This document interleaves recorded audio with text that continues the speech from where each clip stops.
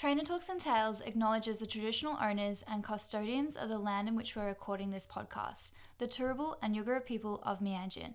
We pay our respects to elders past and present and extend our respect to Aboriginal and Torres Strait Islander peoples today.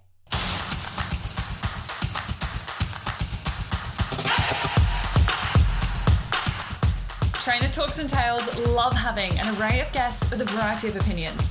However, the views of the individuals do not necessarily reflect the perspectives of the host facilities.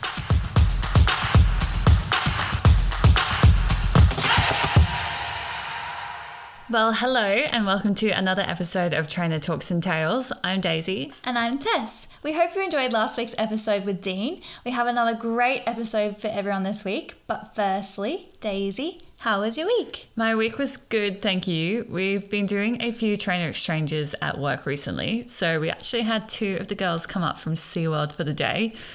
I really enjoy doing this. It's so fun to exchange ideas, knowledge, and we're also getting to build some really great new friendships too. Now, I don't actually have a recommendation this week. However, Jess and I finally caught up for a wine and were able to debrief about all of our notes that we took at the recent ASAK conference. And I actually wanted to share my favorite mentoring quote by Bob Proctor that came out of a presentation with Tim Sullivan. And that quote is, "A mentor is someone who sees more talent, ability within you than you see in yourself and helps bring it out of you." I really resonate with that, and I think it's a great little quote. Yeah, I like that. But that's definitely enough from me, Tess. Please tell me all about your week. It was very good and very busy. I cannot believe it's Thursday, but I'm very glad it is. And I'm looking forward to a 2-week holiday that's coming up. But don't worry, everybody, I'll be zooming in next week. So you'll still have an episode to listen to. But today's podcast guest is actually my boss. Frank is currently the curator at Lone Pine Koala Sanctuary in Brisbane. And I'm actually really excited for this chat. Frank has done a lot of cool stuff, from raptor rehabilitation to jumping on crocodiles with Steve Irwin. And yet, my favorite thing about him is how humble he is. I've known Frank for 10 years, so I'm particularly excited. So let's get into it. Well, Frank, thank you so much for your time today. Before we start any conversations, you might have heard on our previous podcast that we like to get straight into our Fast Five. So this is just 5 questions that aren't necessarily animal related, but just get you thinking. You cool if we get straight into that? Get into it. All right. Seinfeld or Friends? Friends. Crocodiles or raptors? Raptors. Summer or winter? Summer. Mars or Snickers? Mars. Camping or 5-star hotel? Camping. I feel like I guessed all of those for you. I love starting the podcast with that. It's just a fun way to break the ice.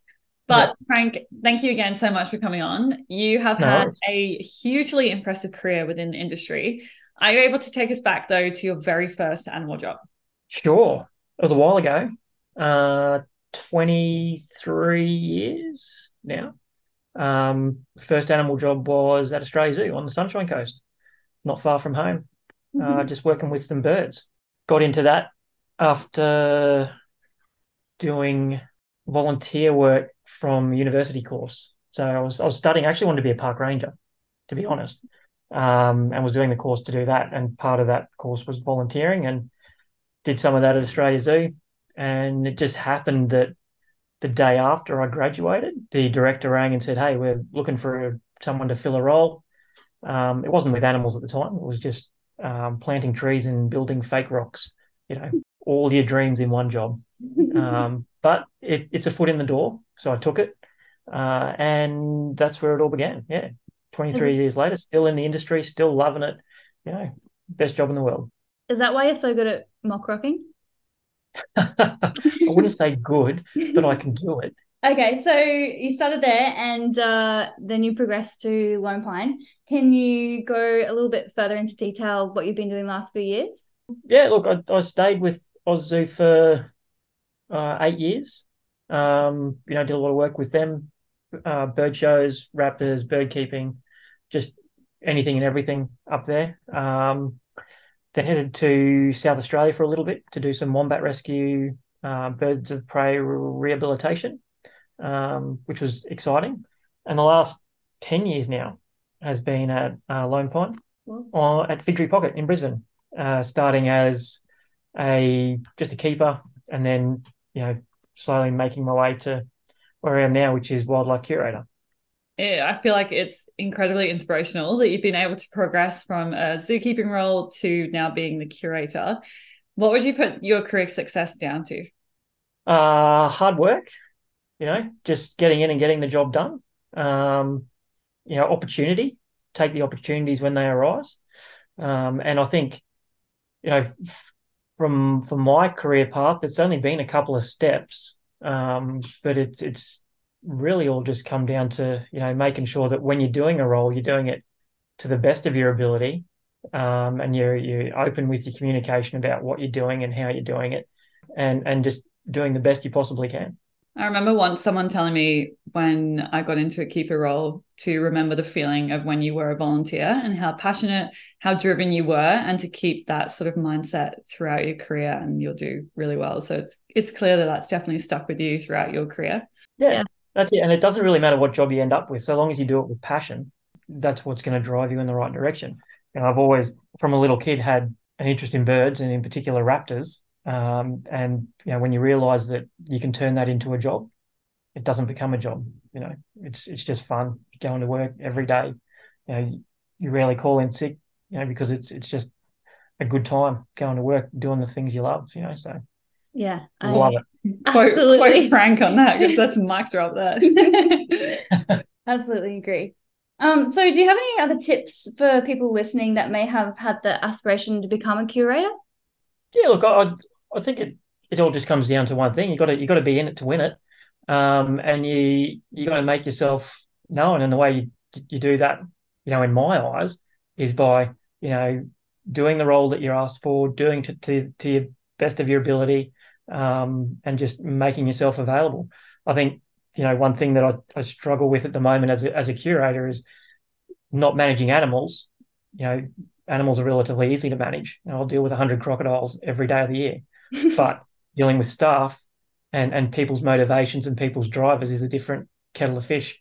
And it really has recently come down to generational gaps, and the motivation behind the younger generation is different, to the motivation that I started with, which was you get into a role and you want to impress the people that are, making the decisions.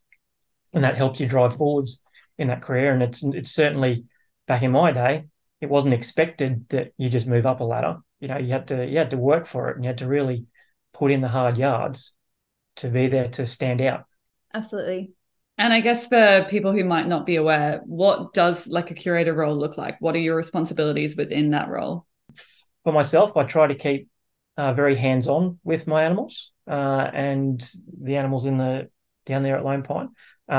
Tess can attest to this. I just kind of hang around raptors quite a bit. I have heard that. It's not a bad thing. But it's because that's what I love to do.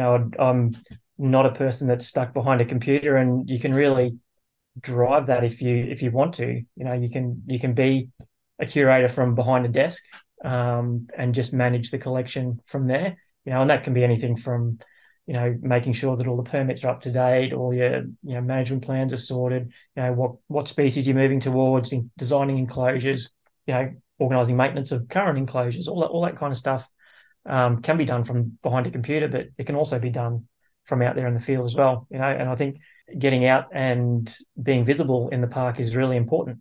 I had a couple of really inspirational and motivational people to work under, and kind of mimicking from their behavior is, in this role that I'm in now, is to get out and do the work, not just, ask for the work to get done as well. Yeah, no, I completely agree. And I think that is really important. I think the fact that we as keepers see you out there, and when you say that you work hard, you work very hard. You work very, very hard, and that's very obvious. And I think that does inspire others to do the same. So yeah, I would agree completely. Yeah, absolutely.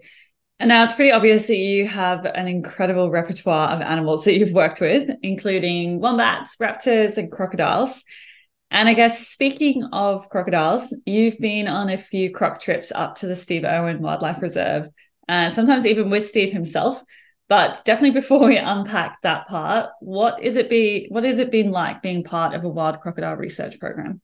Oh, it's amazing. Not only is the work exciting, it's in a completely different location. It's in one of the best places in the world, tropical North Queensland. And you're dealing with a dinosaur, an animal that's been around for 240 million years. It's an experience, but on the other side, the data that you get out of those trips just blows your mind. Like every day, I talk to people around the park about the research that was done and the information that we were getting out of it. I use it in daily crocodile presentations, and every time I say it, the hairs stand up on your arm because it just drives such passion in crocodile conservation.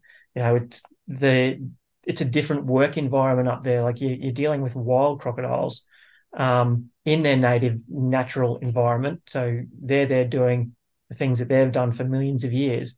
And we're catching them, putting transmitters on them and just studying their movements around the environment. And yeah, the data is amazing. It really does open your eyes as to how important they are in our environment and, the role that we need to take as people to make sure that they stay around for millions of more years.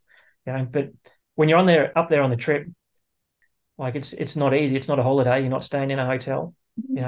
It's a little bit cushier now, but we started with just swags and having to go catch fish and feed ourselves. But the mateship and the camaraderie of the group that are up there is second to none. Because you're working with these animals that are quite dangerous, and you're working very closely to them, and you're putting your life in the hands of those beside you. So if you don't have that mateship and that camaraderie, it just doesn't work. So it really does build a strong and solid team. And I was just fortunate enough to pretty much fall into that role with Steve and his Australia Zoo Crocodile Rescue Unit, and they're lifelong friendships that come from that. Yeah, that's incredible. That is so cool. That would have been amazing.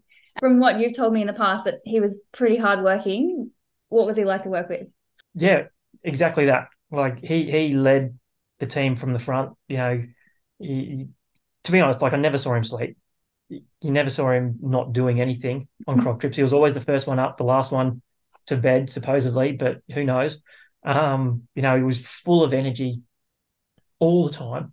And what you saw on TV was what he was like real life, always going at something. And as a person to work for, he was really quite easy to work for because you knew what was expected, and that was your absolute best. You do your best, he'll be happy, and he wouldn't be shy in getting out there and doing the hard work with you, driving the bobcats, moving the heavy plants, doing all the stuff with his team. And, it was really kind of motivational. I think one thing that Steve did for his team, which, I haven't come across anywhere else, is that it didn't matter who you were. Like I started there as a little tiny kid straight out of uni. But as soon as you walk into Australia Zoo as a worker there, in his presence, you felt 10 foot tall and bulletproof. That's just the kind of, a person that he was for that team. He really was a huge persona, and, a great person to work for. Absolutely loved it. How long was it exactly that you worked alongside him for the whole 8 years? Well, I was at the park for 8 years. I did leave the park about a year or so after he passed, and that was just a change in venue that was needed. I don't know what would change if things were different. Yeah, that'd definitely be interesting. So carrying on speaking about Steve, we have a couple of questions from the listeners, and the first one is relevant to that. So as a leader, we'd love to know what you learned from Steve that you still carry on with yourself today. Yeah, it's a good question. I think, we kind of touched on it already a little bit, and that is just, even though I'm in a role where, I'm leading the team, it's important to get out there and do the work. And that's what Steve did, like from sun up to sundown. He was rarely sitting at a desk doing anything. It was out there doing the hard yards with the team, and that really helped to drive the team in a good direction. One thing I did learn from him he said to me one day, he goes, you never ask anyone to do a job that you wouldn't do yourself. Yeah. And I carry that really highly, and it's how I operate day to day. If I need someone to do a job and I wouldn't do it, I wouldn't get them to do it. Yeah, that's just fair, I guess. Yeah. I see that. I see you like dig horrendously big holes and you're doing it with someone else because that would be a pretty tough job to do solo. So yeah, makes sense. While still managing a whole lot of people and a wildlife collection as well. I definitely appreciate, the managers being present on the floor. I think it builds a really special connection with their team and a bit of an admiration for that particular person too. Absolutely. Yeah, most certainly. And I love it. Like I said, I don't like spending time behind the computer. I have the office there, but the door's rarely closed. Like it's always pretty much always open.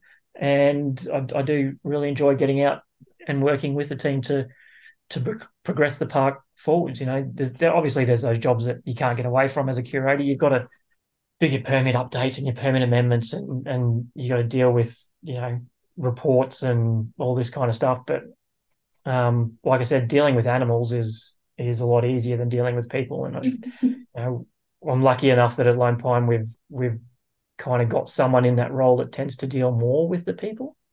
So I'm kind of left alone on that front a little bit. That's very handy. It means more crocodile time, more raptor time, more time with other animals as well. Okay, well, we had another question. Within work, what is the hardest thing you've had to overcome and how did you do it? That's an interesting one because I've been thinking about this one a little bit. There's two scenarios which really jump out at me. Yeah, one is based with animals and animal training and conditioning, and one is based around people. So the one that I think was the hardest was dealing with a change in how we decided to train the birds for the bird show that I was working on. And we'd come from a space where we had been taught how to train these animals in a certain way, and it worked. Sure, we had birds flying around and doing bits and pieces here and there, but then I went on a bit of a work trip and bumped into a fellow called Matthew Kettle, and he really I just watched what his bird show was like down at Taronga and how they managed their birds and just how they dealt with the day-to-day, the ins and outs of getting a free-flighted bird show to operate. And it was amazing. Like it was so different to what we were doing. And, at that stage, I was kind of like, we can do better. We can do better, not only by us, but more importantly, we can do better by the birds. And that was the biggest driving factor. And to be honest, the second I got on that plane to come home from that trip was the second I decided that we're doing it different, which is great. But the problem was we had to relearn everything. The things that we had to overcome were, expectation by our managers at the time, because obviously we had a perfectly functional bird show. And here we wanted to go, all right, it could go a little crazy for a while because we're going to reshape all of these behaviors and we're going to do it with different motivators and different drivers. So you're going to see it fall apart briefly. And which it did. We went through about a month where the birds were just going, what's going on? We came out the other side, at 1,000,000 miles an hour.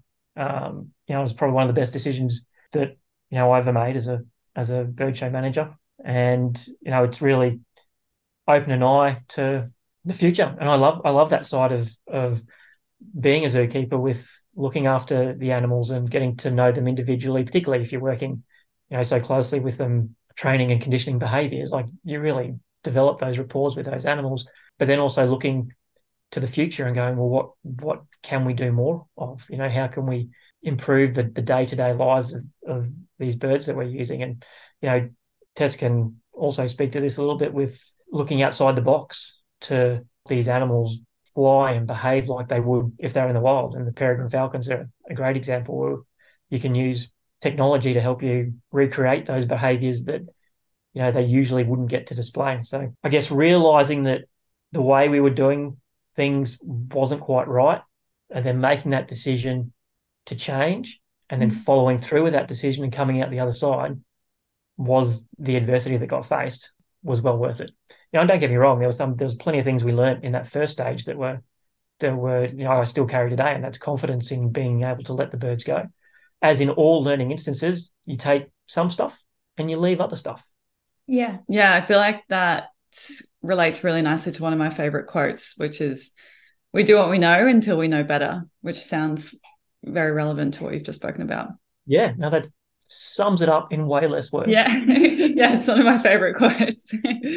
Okay, so Tess has told me that your email is Falcon Frank, which she is laughing at, but I think it is a little bit rich coming from her Cats Are Cool with a Z email address. Exactly. She still uses today. Thank you But for bringing that up. Yeah, you're very welcome. So this leads really well into the final question that we got through to ask you.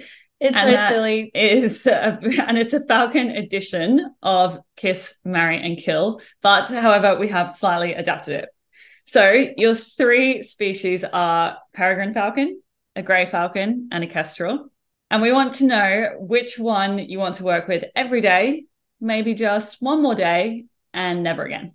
I would say peregrine falcons every day. They're just fantastic. Like, holy moly, you can't. Fantastic. They just amaze me every time they fly, and I'll sit there watching Tess swing a lure around or do whatever it is on the stage, and as they're flying over the top of my head after I've let them out, having a chat to them, go, come on, you can go get her, go on, and just their flight is just captivates me every time. Doesn't matter. Like, I've watched them in the wild since I was a kid for 30 odd years, 35 years, but every time you see one, it's just holy moly, it's the fastest animal on the planet. Okay, so definitely a peregrine falcon every day. Yeah, once would be a grey falcon, I guess, because they're not too different from the peregrine, but I haven't even seen one in the wild, so it's one of 2 raptors that I haven't seen in the wild yet in Australia, that and the leatherwing kite. So I've got to go and find one first before I can work with it. And if we're gonna, like, out of those 3, never again would be a kestrel. Like, as much as I love them, and they're my all-time favorite raptor, they're a little falcon. They think they're as big as an eagle. They're bold. They're tenacious. They just go and get what they want. They don't care how big it is that they're going to get. Like, they're amazing little birds. Sounds like my sausage dog. Yeah, it's kind of little bird syndrome or little falcon syndrome. Yeah. But man, they're hard work. Like, they're just so, they can be aloof. And the couple that I've worked with, they just tend to take off and go and do their own thing for a long time. Doesn't bode well for a bird show. Yeah, no. Well, not one that needs to finish in 15 minutes. Yeah. True. Like, you've got days. I'm going to chuck in one more question for you. You've told us what it was like to work with Steve. I want to know what it's like to work with Tess. Rough. Well, have you got some time? Oh, God. No, it's great. I think on a whole, one thing that I really enjoy about my role at the moment is flexibility, because the flexibility gives me time to go and spend with, Tess and the Raptor crew, or our crocodile department, or people working with wombats, because I love nothing more than sharing experience and sharing knowledge about how we can work with these animals, how we can do things, and how we can look into the future to do things better. And to be honest, Tess is very flexible when it comes to some of the suggestions that I make. She's always, she listens, and then she comes back and goes, yeah, maybe not, but we have a great working relationship, and yeah, it's great. Love working with Tess. Thanks, Greg. Likewise. Okay, well, I know I get to work with you every day, and it's been a pleasure chatting with you, Frank. And we're both very appreciative of your time. You're not big on socials, but is there anywhere people can reach you? falconfrank@hotmail.com? I don't even know what they are on my Instagram. And No, I know. It's fine. People could just email you at frank@koala.net. That's perfect. Yeah, thought so. That'll work. All right. Well, thank you so much for your time. We really appreciate it. No worries at all. Thanks, Frank. No worries. Well, guys, that's it for today's episode. I really enjoyed learning a little bit more about Frank and hope you did too. Remember to jump on our socials if you have any questions or guest requests. We love hearing from you. See you next week. Bye.